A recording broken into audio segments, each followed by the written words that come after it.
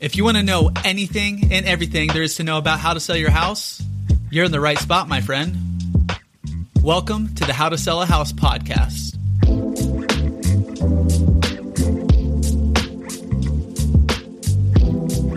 Welcome back to another edition of the How to Sell a House podcast. This is where you come to learn everything you need to know about how to sell your house.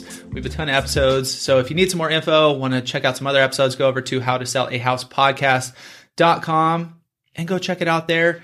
And we are real estate agents out here in North County, San Diego. I'm Chris Erickson. I'm Cassidy Lewis. And Loren Sanders. And we're all with the Beach Life group here. And so if you guys are selling your house out in San Diego, definitely hit us up, reach out. You can go to that website there, howtosellahousepodcast.com. But we also have a ton of other agents around the nation. We have a great network here. So wherever you are. What if I'm in Dallas, Chris? Definitely Dallas. Mm-hmm. Definitely Austin? Dallas. Definitely Austin. Nashville? Yep. Nashville. New York? New York. Check. Atlanta? Atlanta, yep. Maui? Maui. Yes, Cassidy, we just got one from Maui. So there's a good group out there, yeah. So we got your back. Wherever you're selling your house, hit us up. We'll connect you with somebody awesome. Today we're going to get into the topic of, should I buy a new home before selling my current home? So you got your house. You want to buy another house? There's a few different ways to go about it. We're going to get into the pros and cons, kind of a few different options to get you where you need to go and sell your current place. So let's get into it. The first question you want to ask yourself if you're looking to buy a new home before selling your current home is if it's financially feasible to do it. First step is chatting with a lender. Unless you have the cash to be able to do all of it, chatting with a lender to see what you can afford based on keeping your current house. Even if it's keeping it for 3 months, it doesn't really matter the time frame. You just need to figure out how much of a home you can afford with keeping your current house. There are programs also. There's bridge loans. You could look if you've got an option for family lending to be able to kind of bridge that gap.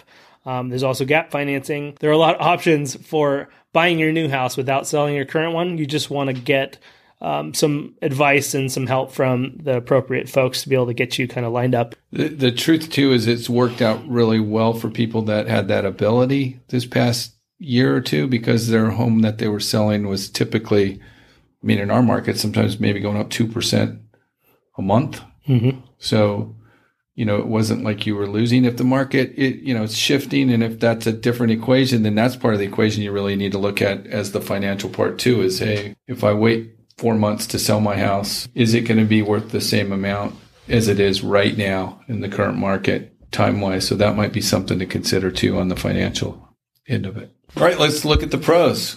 The pros are you can go buy your new house, fix it up if you need to, move into it, and then put your other home on the market, and people can get into it, see it without the hassle. That's probably the biggest.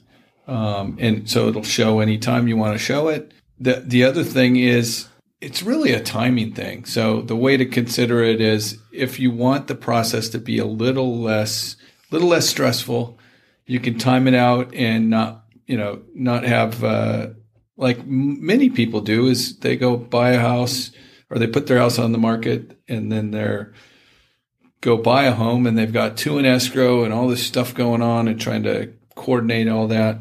That can be very stressful. The other point of doing this is you're not contingent. So you go buy a house, there's no contingency on your part to go buy the next house. You buy it. That could make your life easier too. So those are really the two main pros. Real quick on that contingent, what he means is when you make an offer on another house with potentially having to sell your current home to get the proceeds out of that to purchase the house you're buying, when you write that offer, you're going to have to write in, there's a little box that we'll have to check as agents, contingent on your current home selling. And it's different in different markets. Right now, in kind of the crazy market we've had over the past few years, and most times, even if you're competing with another offer that is non-contingent, your offer that is contingent is going to look a lot less appealing for that potential, the other home seller, the home you're trying to get in, just because there's a few more moving parts. There's a few more things that have to happen. Yeah, that's really the unknown part for the seller that you're trying to buy. If they don't know your deal and what's going on with it. We've gotten contingent deals done in this market. They were typically like a week contingency because the house was almost ready to close. But I've even, recently had one that was closing 4 days after we wrote the offer. So we were really contingent for literally less than a week. And we were $20,000 over the offer I saw accepted that closed. And it was because they were cash. Mm-hmm. So there was just that little bit of uncertainty in the seller's mind. You will typically get a little better deal on your house if you are non-contingent. I would say almost every time, but you don't have to pay a premium for that unknown part of the situation. So how about some of the cons with purchasing a new home before selling your current home? The first one being you're going to be stuck with two homes at the same time. And we kind of discussed, financially what position you'll be in. And you could be a variety of different positions, just barely being able to afford the two mortgages. You could be like, if you got cash, that's a different deal. But great if you can afford it. Depending on the market, if let's say you buy that new home, you have your current home, you're going to, fix up a little bit. It might take a few months to get in there. If the market did shift in that time, you're going to have a problem because you might be in a different financial situation. You might not be getting as much money out of your current home that you expected. So you will be stuck with the two mortgages. You'll have the two tax payments on that other house. Well, on both houses also, you're going to have maintenance. You're going to have insurance, all the upkeep, all that stuff that you don't really think of. That's kind of tied into your current payments and what you're, putting out for your current home every month. So that's just one of the issues with having two homes at the same time. And then if you are getting a mortgage on that second home, which you have already chatted with the lender. But if you do have, it might just be harder to qualify for those two mortgages. Yeah. Make sure that you give yourself, I would say make sure you have a cushion as well, that maybe your timing isn't going to be exactly the way you want. So if you're holding on to that house for another 3 months beyond what you think, is that going to cause you any additional stress? So, or, even worse than just stress. Mm-hmm. Yeah. So if you're considering it, get with somebody that, you're a real estate pro and make sure you understand what the market is now, but also what's shifting and maybe what looks like it's happening. If it's moving in an upward fashion solidly, then, it would probably be less stressful and makes more sense financially for sure. If it's going the other way, it could be a different story. One last con to think about too is, especially what we've seen over the last few months, is mortgage rates could change in the time frame when you're, buying your new home and then selling your your previous home. So that can just go in. It can affect you buying your new home, but it also can affect the buyer pool that are coming in to buy your current home in the future too. So just one other thing to consider. This process, it's part of the reason folks stay in their first home for a long time is it's a little bit daunting, the step up. Even if it's not a step up, but even if it's a parallel step in homes, it's complicated to sell a house or to buy a house and sell a house.